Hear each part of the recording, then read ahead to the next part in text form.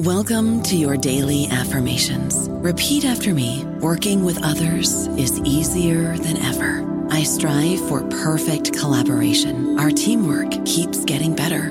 Yeah, affirmations are great, but Monday.com can really get you the teamwork you desire. Work together easily and share files, updates, data, and just about anything you want all in one platform. Affirm yes to start, or tap the banner to go to Monday.com. This episode is brought to you by Paramount Plus. An unlikely friendship begins in the Paramount Plus original movie Little Wing, starring Brooklyn Prince with Kelly Riley and Brian Cox. Reeling from her parents' divorce, Caitlin steals a valuable bird to save her home, but instead forms a bond with the owner, leading to a new outlook on life. Little Wing, now streaming exclusively on Paramount Plus. Head to ParamountPlus.com to try it free. Rated PG-13. This episode is brought to you by Paramount Plus. Get in, loser! Mean Girls is now streaming on Paramount Plus. Join Katie Heron as she meets the plastics in Tina Fey's new twist on the modern classic. Get ready for more of the rumors, backstabbing, and jokes you loved from the original movie with some fetch surprises. Rated PG-13. Wear pink and head to ParamountPlus.com to try it free.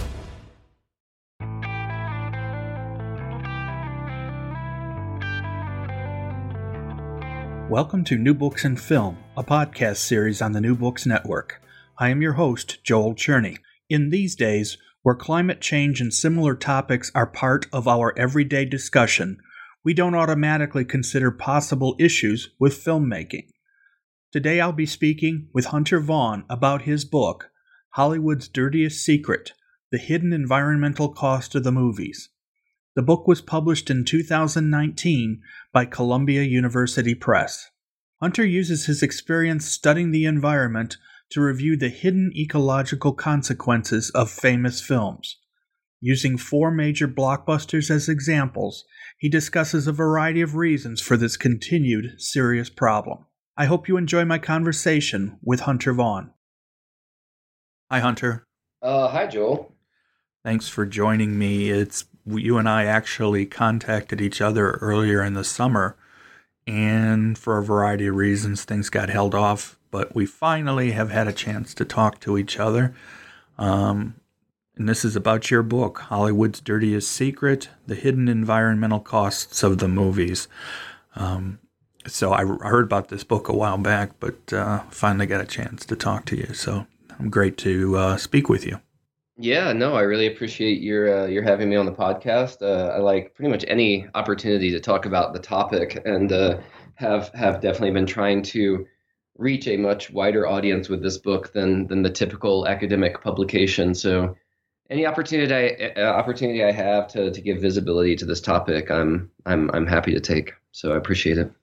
So let's talk a little bit about your background, because as the title of the book indicates, this is a topic that sort of combines 2 of your interests, and so therefore it seems very apt that you wrote about it, although I suspect this is something you've been looking at for a long, long time. So let's talk a little bit about your background and what brought you to a project such as this.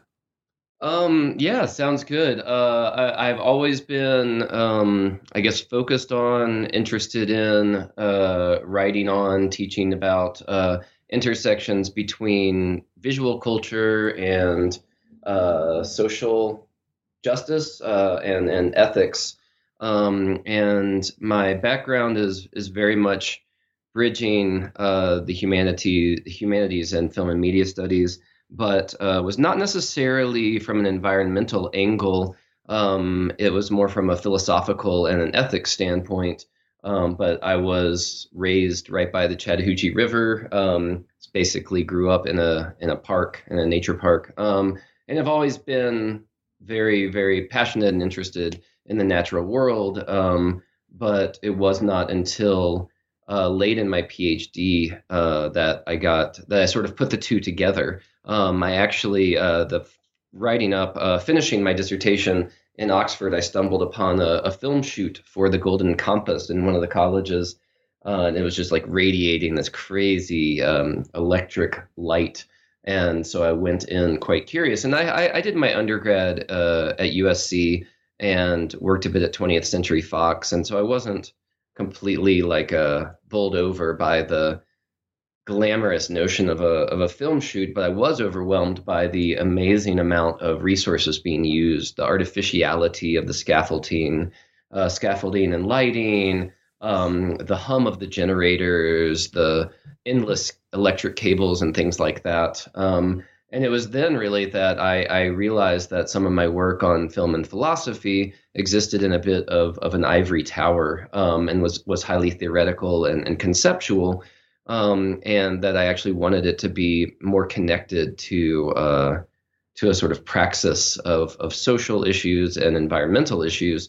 And so then I started working on this relationship between media and the environment, which has been a growing field over the past 10 or 15 years that I am very excited to have been a part of. I helped start with Janet Walker, a scholarly interest group at the Society for Cinema and Media Studies, which is the largest international film and media academic association.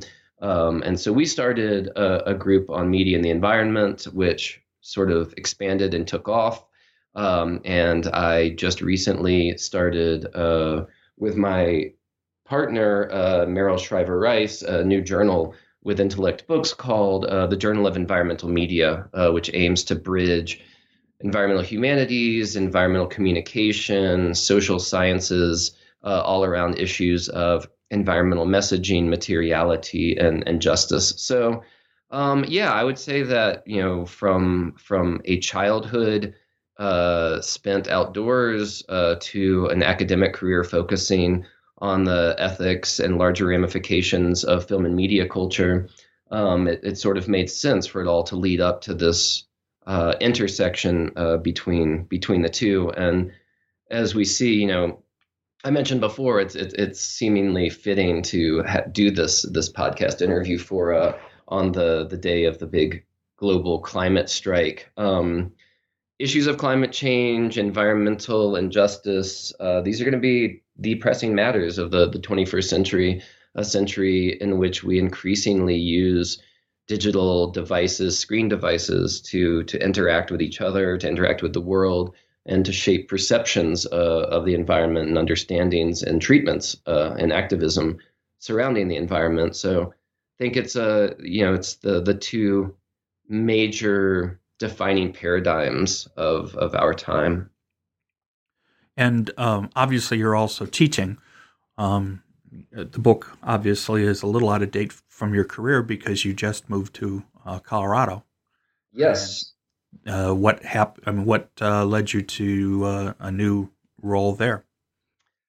I started my academic career as in a cinema studies program that was part of an English department that had a pretty traditional but a strong humanities connection to visual studies.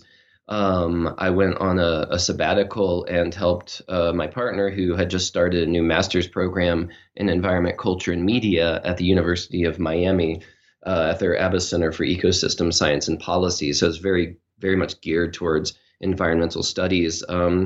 And I had the opportunity to sort of branch out a bit more into real interdisciplinary work and new methods, connecting visual studies or cultural history and film and media to environmental studies, anthropology, communication, stuff like that. And then this position popped up at the University of Colorado, and Boulder and the university itself really just couldn't be a more perfect spot to look at this intersection. It is the highest concentration of environmental studies PhDs, I believe, in the world. And it has a thriving new college of media, communication, and information that's really progressive in its approach to, what innovative ways of looking at media and communication and how they shape our world. And they have just a great, just sort of slew of environmental studies, environmental media, environmental communication scholars and experts on campus, but also the surrounding areas is really strong in its commitment to the environmental movement. There are a lot of environmental filmmakers that live here, things like that. So I just started a few weeks ago, and already I'm just sort of my day planner is filled beyond the point of being able to write in it with people to collaborate with and possible initiatives and things like that. It's very exciting. Well, that's great. Then obviously I could imagine that a move like that you would want to do it if it assists you in continuing on with what you've made your career. Before we actually get into the book and more, I also wanted to point out that you were a Rachel Carson Center Fellow in 2017, which I think is apt for this discussion. What was that like? So that was actually an application with a group with Janet Walker, Jim Swatch, and Adrian Ivakov, that grew out of the SCMS Media and the Environment SIG, and we had got the fellowship to develop a journal in the field, and we invited in some outside scholars from the U.S. and the U.K. and Europe. Who joined us, and it actually ended up dividing into two journals that happened. One is our journal, the one that Meryl and I started, the Journal of Environmental Media, and the other being Media Plus Environment, which Janet and Adrian and Alinda Chang are running out of UC Santa Barbara. And the Carsey Wolf Center there, I think, is helping to support that. And that's through University of California Press and is an online open access journal. So we sort of took different routes in terms of the format, but also very different routes in terms of, I think, what we envisioned this field to be, or the possibilities of the journal to be.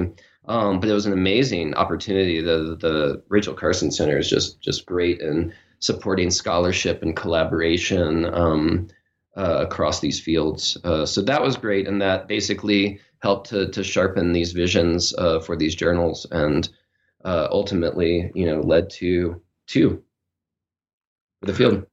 That's great. So let's get into the book more.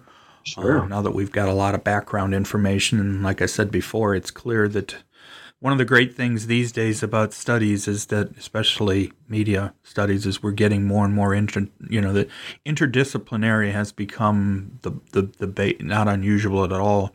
So the ability to put together topics like you did for this book, and I've seen this with other authors too, where people have been able to put together interesting looks in a variety of ways, particularly things like this, where there is an intersect between something that affects everyone, and then by pointing out some aspects related, in this case, to film.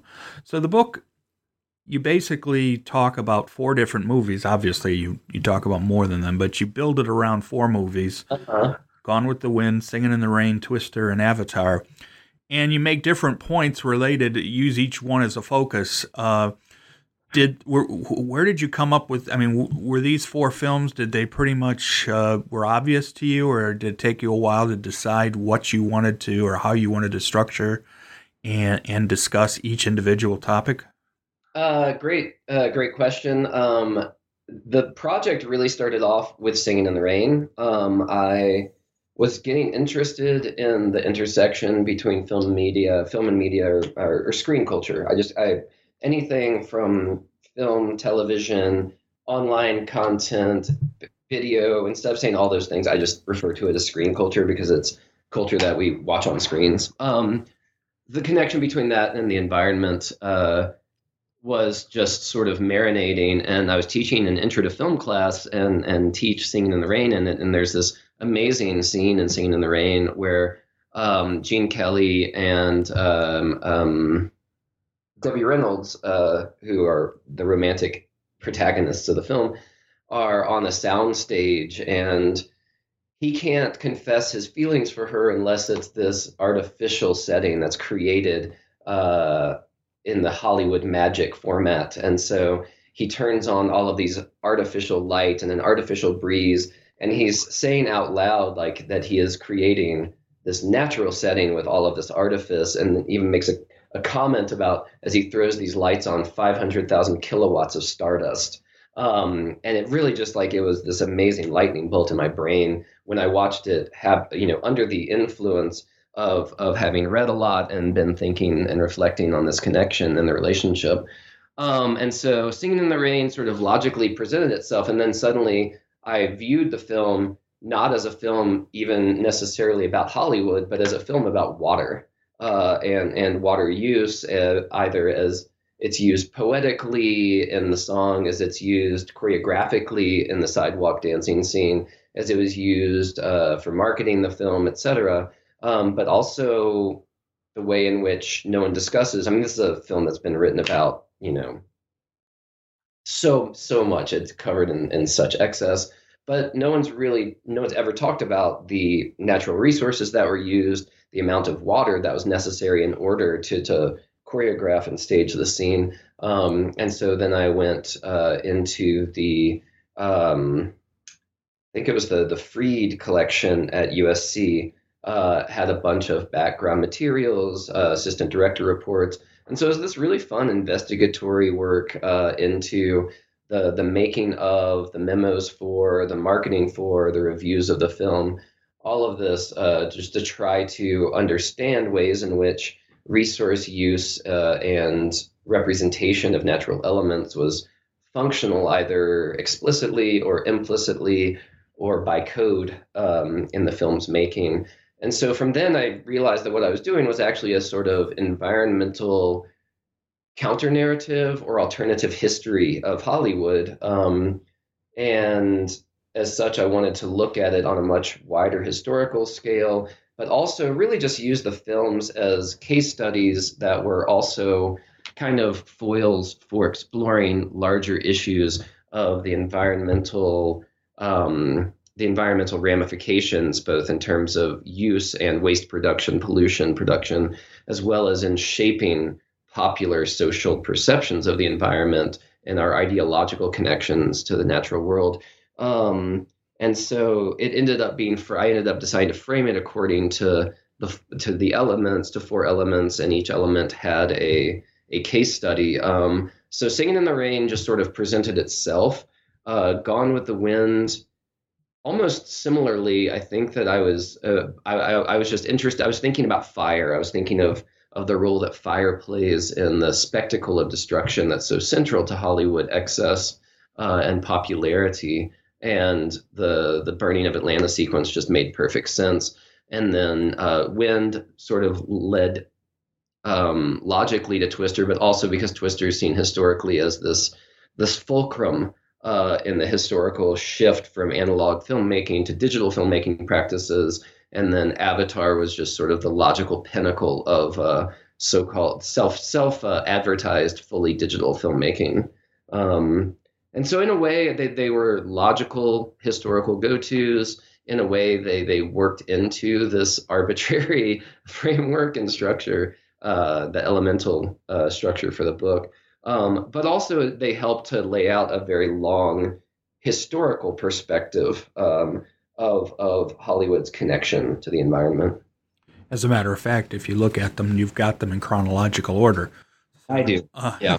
In that sense, it gives a little bit more context to it. Let's go back to Gone with the Wind, because obviously, fire. We're talking about the burning of Atlanta scene in the film, and the spectacle of it, and of course, most blockbusters. I was thinking about this before we started talking. I can't think of a blockbuster these days that doesn't include explosions, fires, all kinds of environmental issues, and yet that's nothing new, obviously, and Gone with the Wind is no exception to that.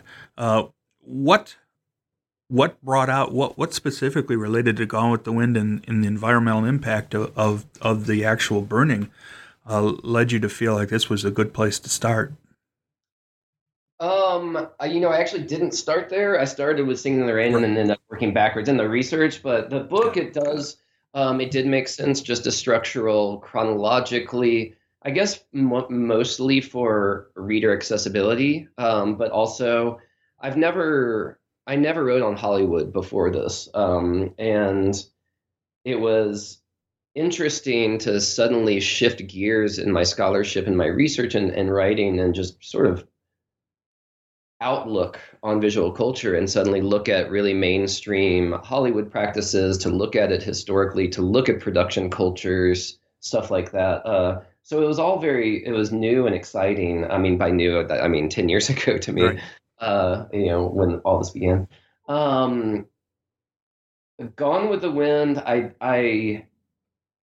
is viewed by so many and is presented in so many Hollywood histories as sort of the first major blockbuster spectacle, either that or maybe Birth of a Nation. But even Birth of a Nation in the teens, the Hollywood studio system hadn't crystallized yet. The feature-length film hadn't become the standard. And so I think Gone with the Wind was really this major benchmark, both in terms of how films are made and how authorial power works in Hollywood, but also in terms of the actual scale of spectacle. And this is clearly intentional, looking back at all of Selznick's memos. And Selznick was, this egomaniacal, perfect product of Hollywood.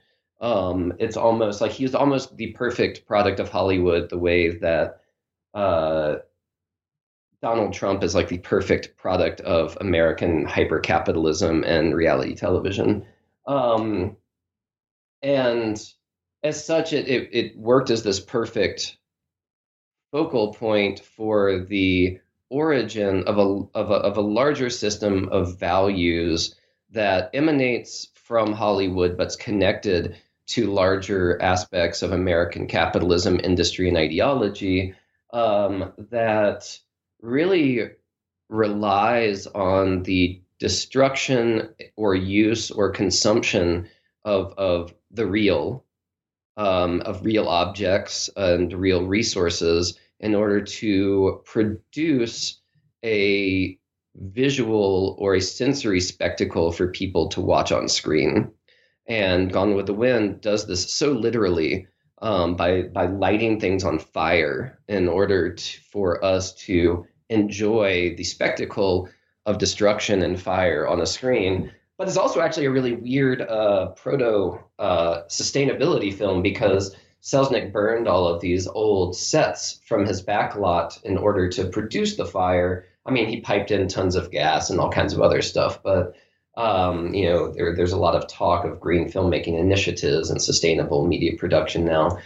So Gone with the Wind was an early recycling project, I guess you could say. But it really is just in terms of the book making a sort of intervention in Hollywood history and scholarship. Gone with the Wind was the perfect place to start, because it is somewhat by consensus understood as the launch pad for blockbuster Hollywood the way we know it today, and the way it's dominated pop culture for almost a century. Yeah, it's interesting. What is funny, because you talk about he burned down old sets, and given that this was unlike some films, this was literally one of the first scenes in the film. First filmed scenes was the burning of Atlanta.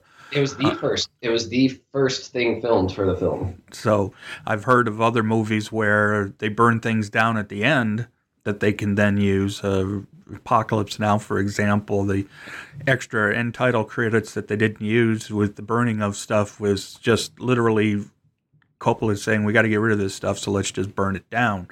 But in this case, he started the film by burning down the old sets, and if memory serves, it included the King Kong set. It was King of Kings. Oh, King of Kings, sorry. There was a king in there somewhere. I think it was both, actually. It was both King Kong and King of Kings.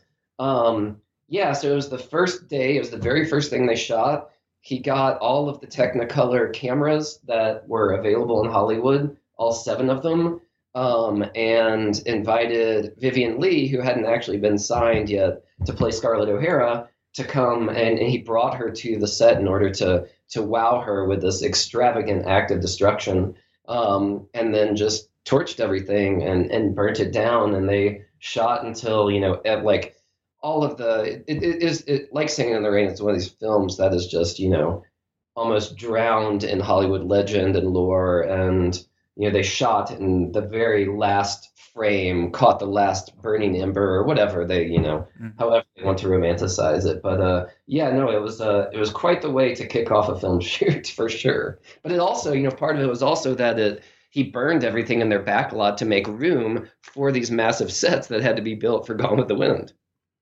So, of course, using that as an example of a blockbuster with a lot of bombast, obviously, going forward, this has become the norm almost, especially for films that are considered to be, the basic Hollywood film these days. It's almost a given. It's got to include this kind of bombast. I've used that word again, but I mean like explosions and fire and things like that. So, and even though we're seeing more digital aspects, some of these are being done digitally now. We're still seeing quite a bit of actual destruction going on in Hollywood sets. Oh yeah, absolutely. And part of why Gone with the Wind serves as such a good starting place for the book too is that, the book is not just about Hollywood, but it's about American society and cultural values on a much larger level. I refer to it in the book as a socio-cultural contract, sort of taking Rousseau's notion of the social contract and extending it to the way that we as audiences are implicit in the practices and the values expressed through our popular culture, in this case, film culture.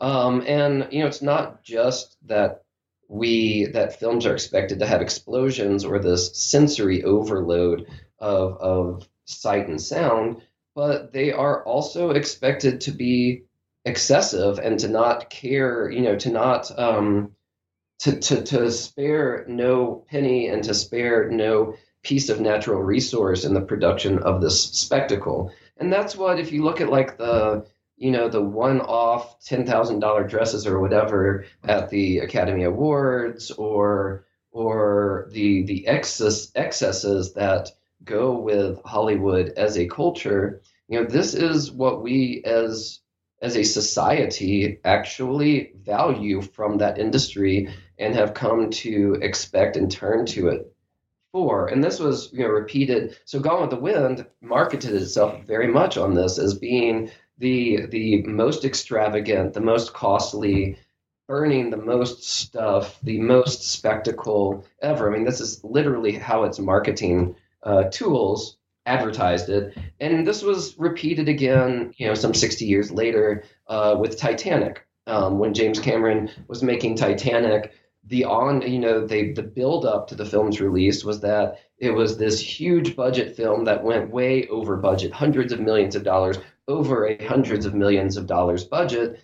And this wasn't apologetic, and it wasn't a critique. And Variety and all the Hollywood magazines published it as this sort of implicit celebration of this complete disregard for any type of efficiency or material limitations. And that was, it was rewarded. It was hugely successful at the box office, won some, 11 or 13 Oscars. This is what Hollywood does, and this is what we want from it, and this is what we pay it to do. We buy tickets to have it do. And so on a much larger level, it's not just Hollywood's fault for blowing stuff up. It's a circulation or a circuit between a cultural value system and a popular culture industry.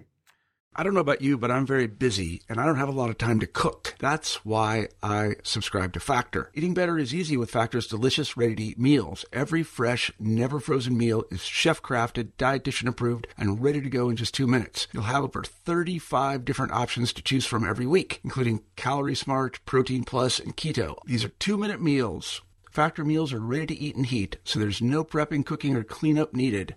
They're flexible for your schedule, Get as much or as little as you need by choosing your meals every week. Factor is the perfect solution if you're looking for fast, premium options with no cooking required. Sign up and save. We've done the math, and this is important. Factor is less expensive than takeout, and every meal is dietitian approved to be nutritious and delicious. Head to factormeals.com/NBN50 and use code NBN50 to get 50% off. That's code NBN50 at factormeals.com/NBN50 to get 50% off.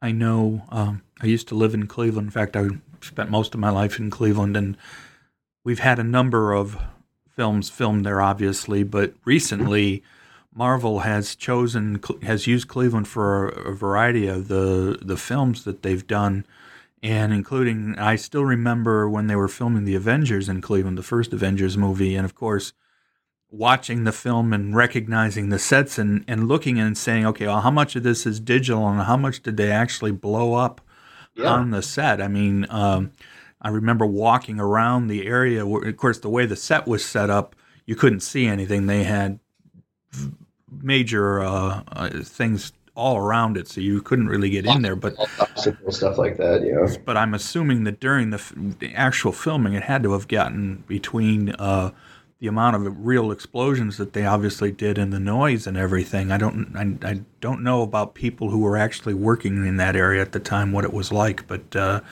and there's a couple other ones where the same thing. I look and I know the areas, and I said, okay, what were there consequences of what they did? I know Hollywood always says we always want to make sure we put everything back the way we left it, but you always worry, can you really do that? Yeah, and they actually do a pretty good job of it because they want to be able to come back and film at these places, especially incentivized spots like Cleveland, Atlanta. Georgia has a big incentive still. New Orleans had one. Detroit had one when I first moved to Michigan when I started at Oakland University, and it was really interesting to be there. And it's like Cleveland, I think that there's a propensity in these in Rust Belt cities that have, were far more central to American manufacturing, the economy, and therefore far more populous in the mid-century and early 20th century, but have since very much evacuated their inner city or their downtown areas. That's definitely how Detroit is. And it's just left a lot of sort of an industrial rubble, and it serves the perfect backdrop for these futuristic dystopian action films. And so things like Transformers and Batman versus Superman were filmed there. But it also means that these productions can just go in and literally just blow stuff up because they're abandoned parking lots or something like that. And it's crazy. The I don't even know what to call it other than hubris, but it's like the leisurely way in which Hollywood productions just blow up reality in order to provide this one visual effect on screen is an aspect of that set of cultural values that just blows my mind. And it is like increasingly they're doing CGI stuff, yeah, but that's just, I mean, all films are CGI to a degree now because everything is going to be edited, non-linearly in a computer, and everything's touched up and color corrected and things like that, and things are added and things are subtracted. But if it was really all done in that digitally, they wouldn't need incentivized cities to go film in. They wouldn't need lots. They wouldn't need sets. So I think there's a good amount of, and probably the second half of my book, and I would say the actual main focus of the book is that the shift to digital production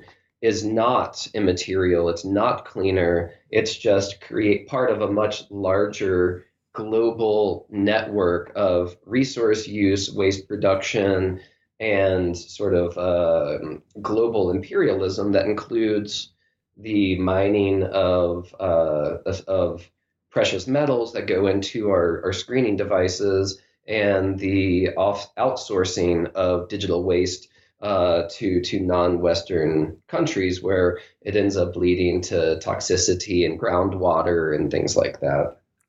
I've noticed that some films, and I tend to read credits to the end, and because for a variety of reasons, but they're starting to put the occasional film now has a little disclaimer, not a disclaimer. At the end, they mention about how they're trying to be environmentally conscious with them, the way they're making their films, Oh, yeah. and yet you've got to sit there and watch it and say you're not completely sure how they can do that. No, there's a lot of them. I think The Day After Tomorrow is the first one that did this, and they're using this carbon neutral stamp, which for the most part with major blockbusters just means that they are budgeting to buy carbon offsets, and then they just proceed with business as usual. I was actually grilling an environmental filmmaker about making films about the environment, Luis Arroyos, while he was shooting Racing Extinction after he came to my university to talk about The Cove. And I was asking him what it really means for a film to say it's carbon neutral. And he made this great reference. He likened it to the buying of indulgences in the Catholic Church, which for many centuries was basically just meant that you can sin all you want and then you just pay money to get a better place in heaven. And that's what these big productions are doing now. That doesn't mean so I actually, I made a joke about this to a friend today that it is, it's replaced the no animals were harmed in the making of this film, nod to conscientious filmmaking in the final credits of films. And it basically just means that the next mass extinction was not majorly accelerated by the making of this film. But there are also very sustainable methods. I'm actually part of a big research grant with Pietari Kappa at the University of Warwick in the UK. And we got an HRC grant from England in order to work on and to help facilitate the development of green media production initiatives. And in the process have started to build a network and realize that there are a really, a big amount, a great number of nonprofits and media production groups that are trying to push these initiatives, and that increasingly they're building national industries are building towards trying to implement a sort of best practices protocol and things like that, which is, so it's shifting a bit. Hollywood, of course, the U.S. is far more privatized, is far more profit driven and less regulated.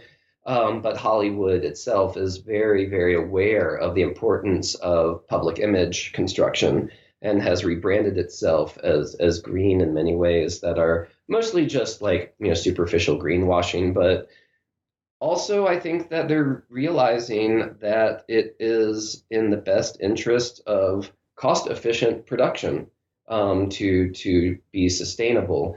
And so even, major tech companies like Apple are starting to build solar farms around their server farms so that the server 24/7 upkeep of our digital existence is going to be increasingly powered at least by renewable energy. So, I think there are, just as we see this gradual swell in public awareness and activism and protest around business as usual and its impact on the environment and the consequences of climate change, I do think that media industries are going to be part of that shift.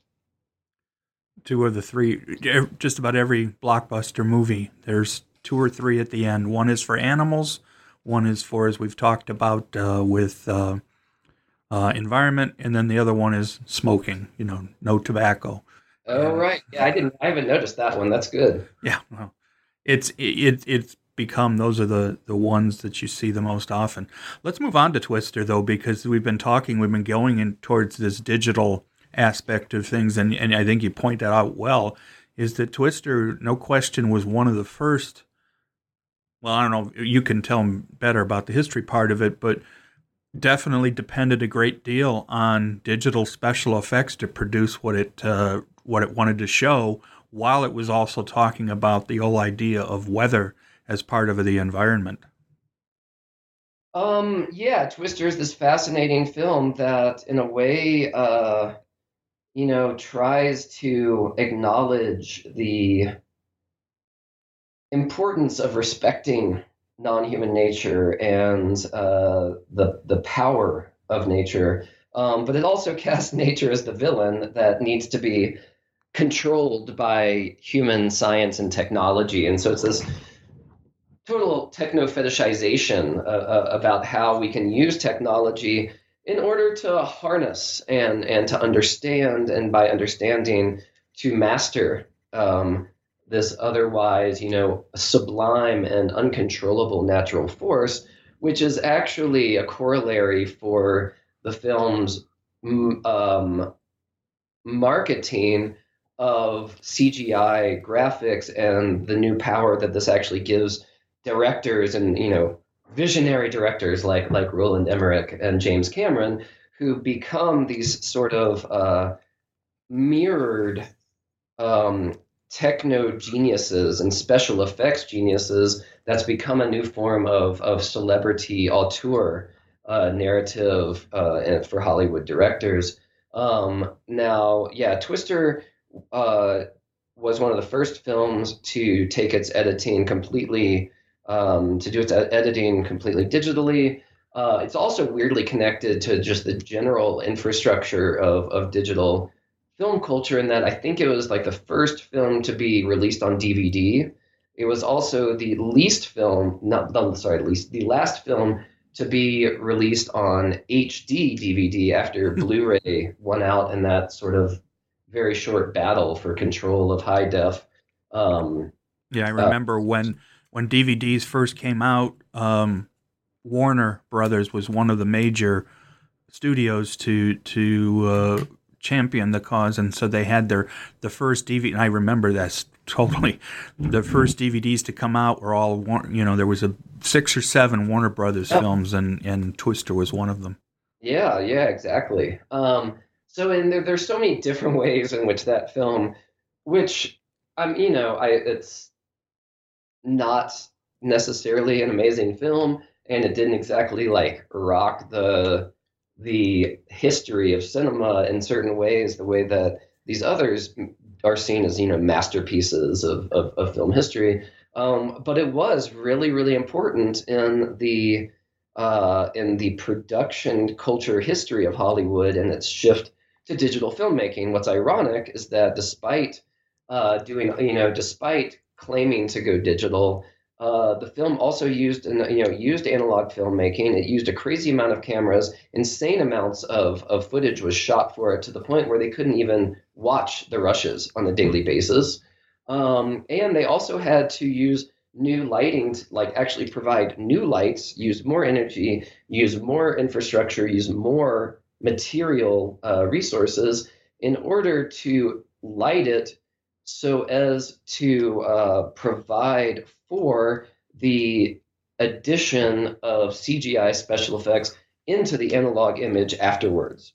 So not only was it not more efficient or more resource friendly, it was far more so. It used far more resources. And this is the same thing with Avatar, which branded itself as the first fully digital film. It wasn't fully digital at all. They had real sound stages. They made real costumes that were supposed to be based from this sort of pseudo-anthropological vantage point on how the Na'vi people who lived in this particular ecosystem, what their clothes would be made out of. And then they made these costumes so that the CGI artists would have something to base their animation on. So there's basically, instead of being, less resource intensive, it's doubly resource intensive. And particularly when you talk about a film where, like Twister, where the amount of footage they actually filmed, what do you do with all that? Well, first off, you have to get the physical films and that, the physical material ahead of time, and then you have to do something with it afterwards. And something like that, you think about that, because there are a number of films that the directors and went crazy with the amount of footage they were taking, and we've seen examples of that over time. Some of which have actually bankrupted studios, like Heaven's Gate, where part of the issue was just it's still talked about in the industry from this like point of it's like it's a thing to brag about. And so yeah, I could see where that, you don't even think about that when you watch the film, but like you point out, that's where you have to think of the environmental part, because you have to get that material, and film, actual film, even though nowadays we're getting farther, most major films have gotten away from, or many, they don't use film anymore. So, everything is digital, or at least as far as the recording and everything. But something like that, you just have to think to yourself, and you mentioned this with Avatar, what is the impact of the materials you are still using? Yeah, absolutely. And this is how I think that, Hollywood is playing into this larger sleight of hand that smart technology industries have totally succeeded in fooling us with the illusion that because all of the fiber optic cables are hidden at the bottom of an ocean and the satellites are out of sight, circling our planet, and all of the server farms are in Iceland or somewhere where we can't see them, that this digital culture, this world we live in now, is immaterial. But it's not. It's extremely material. And so the preservation of analog film, which itself has all kinds of crazy like chemical complexities and coolant and resource demands, is now slowly being phased into the seemingly infinite and eternal archiving of digital information. But it is, it's not eternal and it's not infinite, and it is incredibly energy dependent and dependent on farming of precious metals and infrastructure manufacturing. Just so much. There's so much involved in it that has nothing to do with just the production of the films, as you were saying. And of course now we're seeing more and more projects, all with very good reasons, of digitizing material, especially material that is basically disintegrating. And so even though so there's a new cost or a new thing to consider for something that may not that may have been very old, but now has a new environmental cost to it.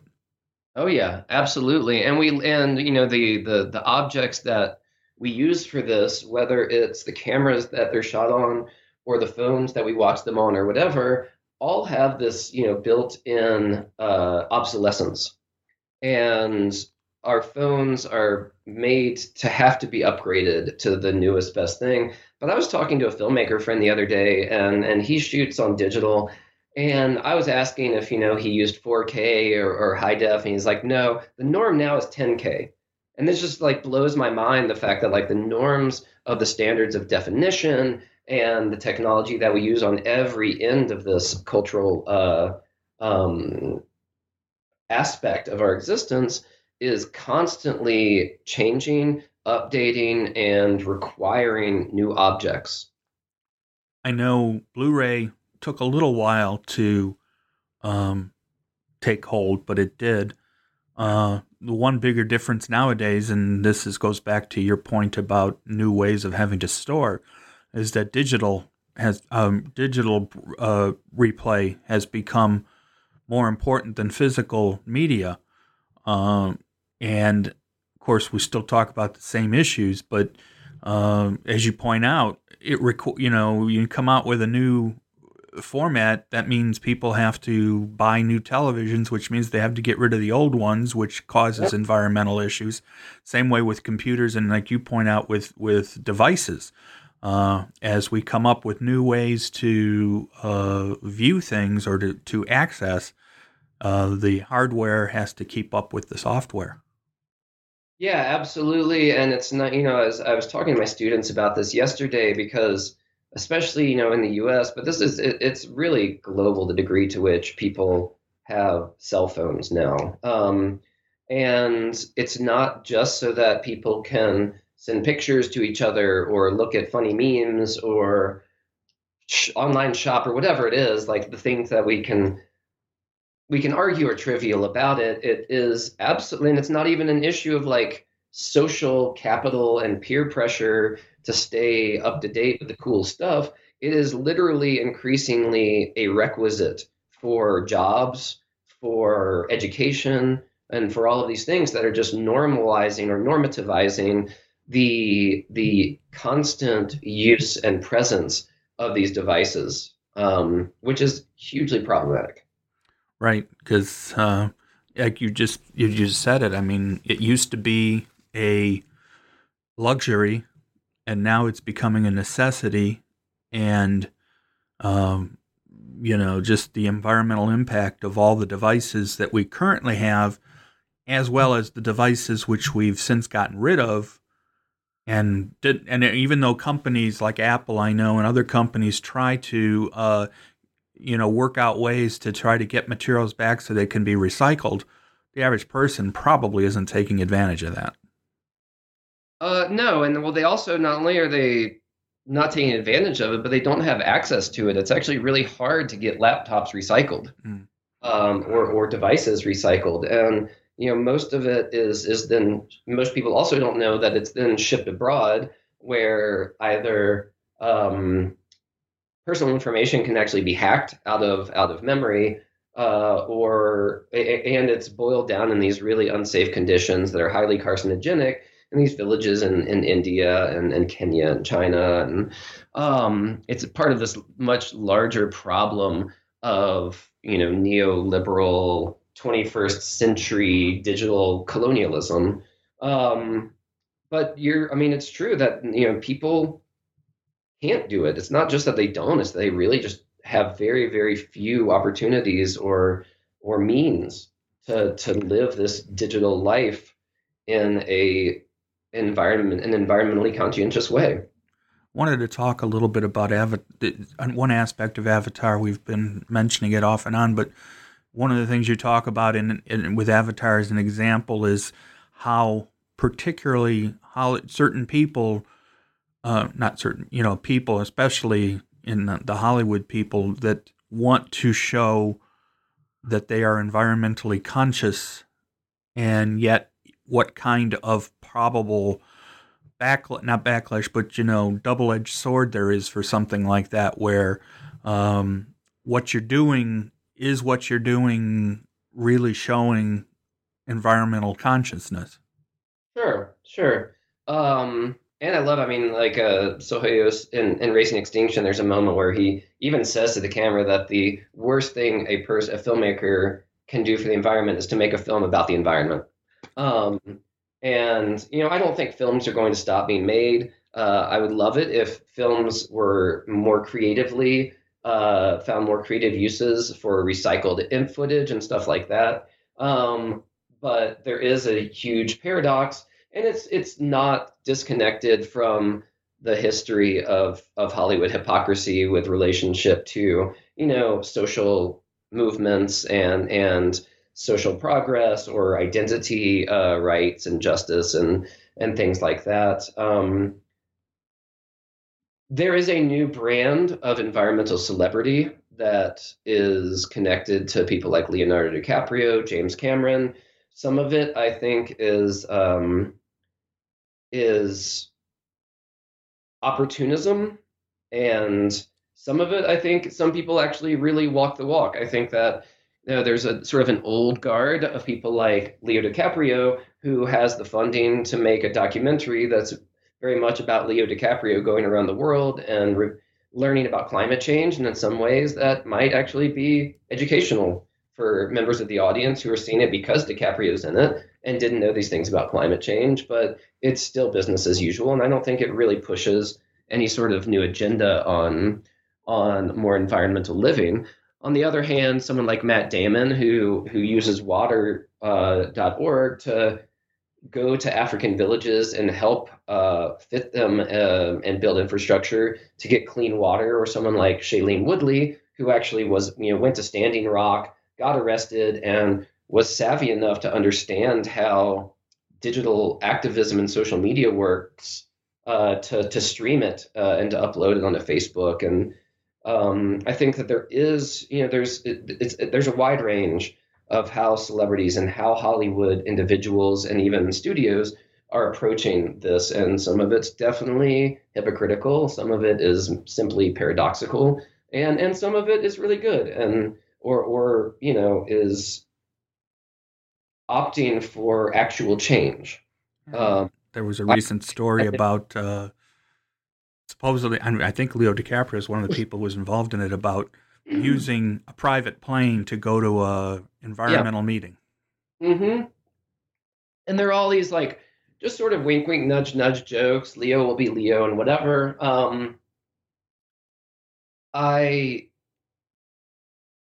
If Leo DiCaprio makes so much money to star in a film, James Cameron has made so much money off of the films he's made. If these people really wanted to change something, then they would take their hundreds of millions of dollars to Washington and they would lobby for regulation and industry change. And then they could actually do something. But I don't think that, something like Avatar is so ironically irresponsible, whether it's in its mode of production or in its in the sort of white male savior hero narrative of its representational messages, but it bills itself as the great environmental text of the 21st century, and that's marketing, that's spin. So do you feel, we've obviously been focusing on Hollywood to a large extent because that's where the most obvious examples are, and we can find them in all four of the films that you talked about were obviously very popular movies, but some of the other ones as well in the book. Do you feel there are positives going on, real positives that could actually be helping things?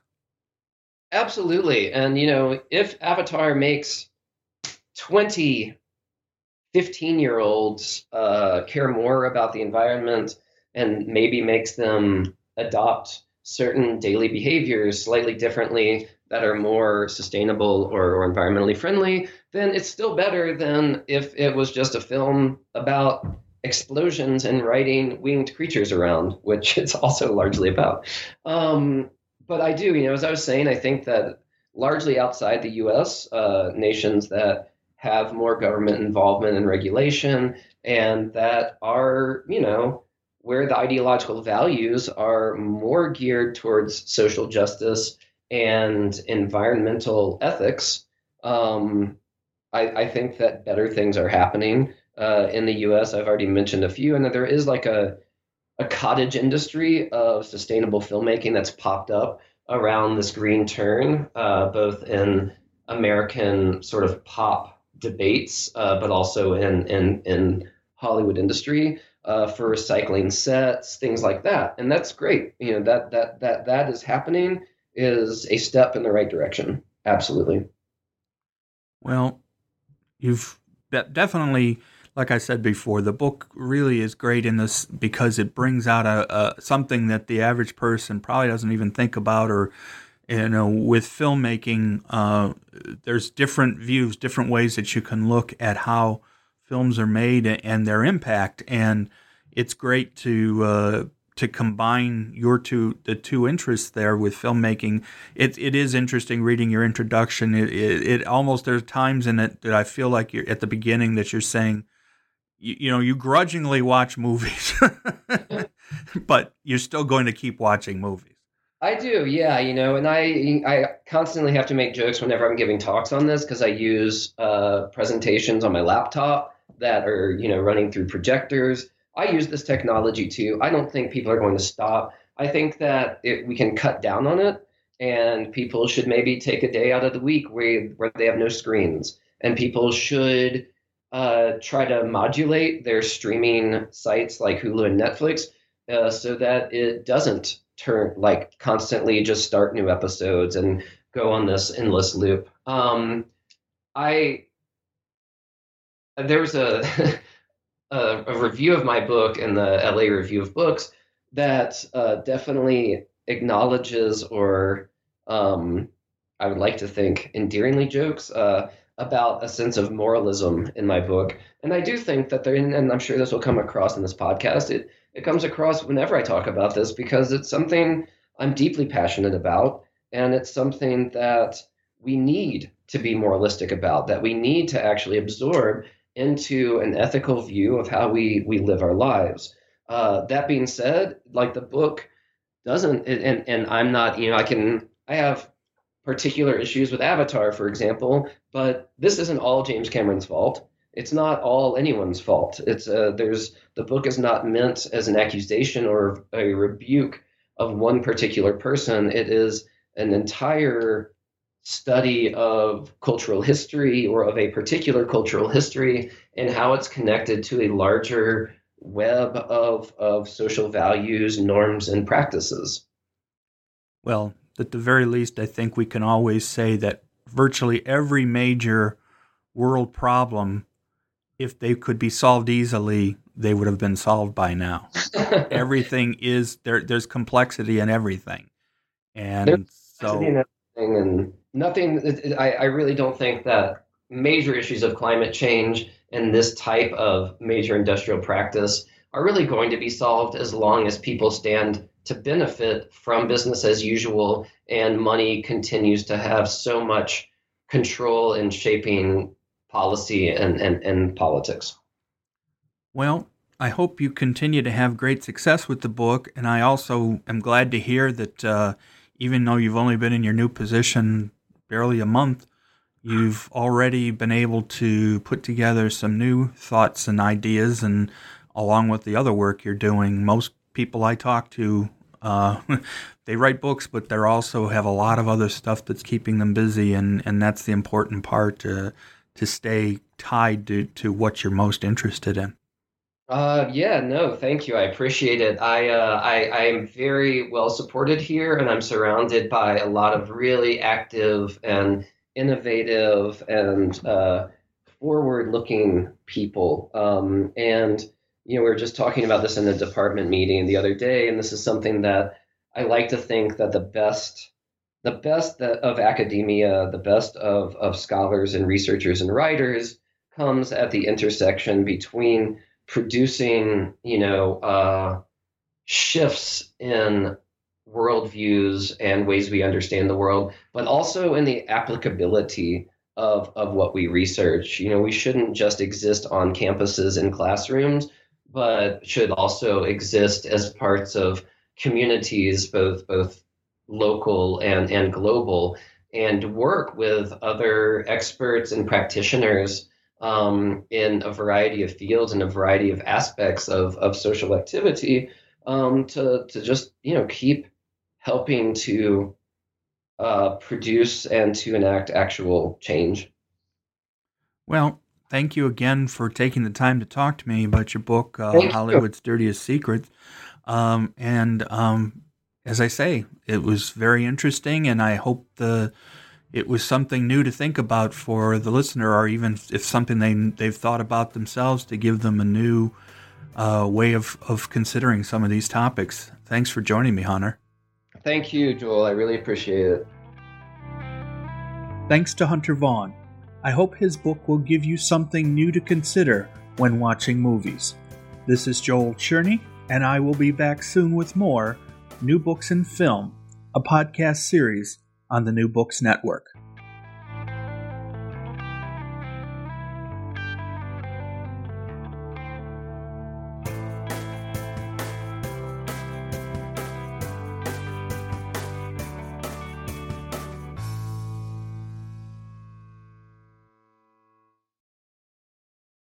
With Lucky Land Slots, you can get lucky just about anywhere. Dearly beloved, we are gathered here today to... Has anyone seen the bride and groom?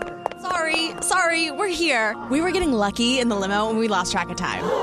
No, Lucky Land Casino, with cash prizes that add up quicker than a guest registry.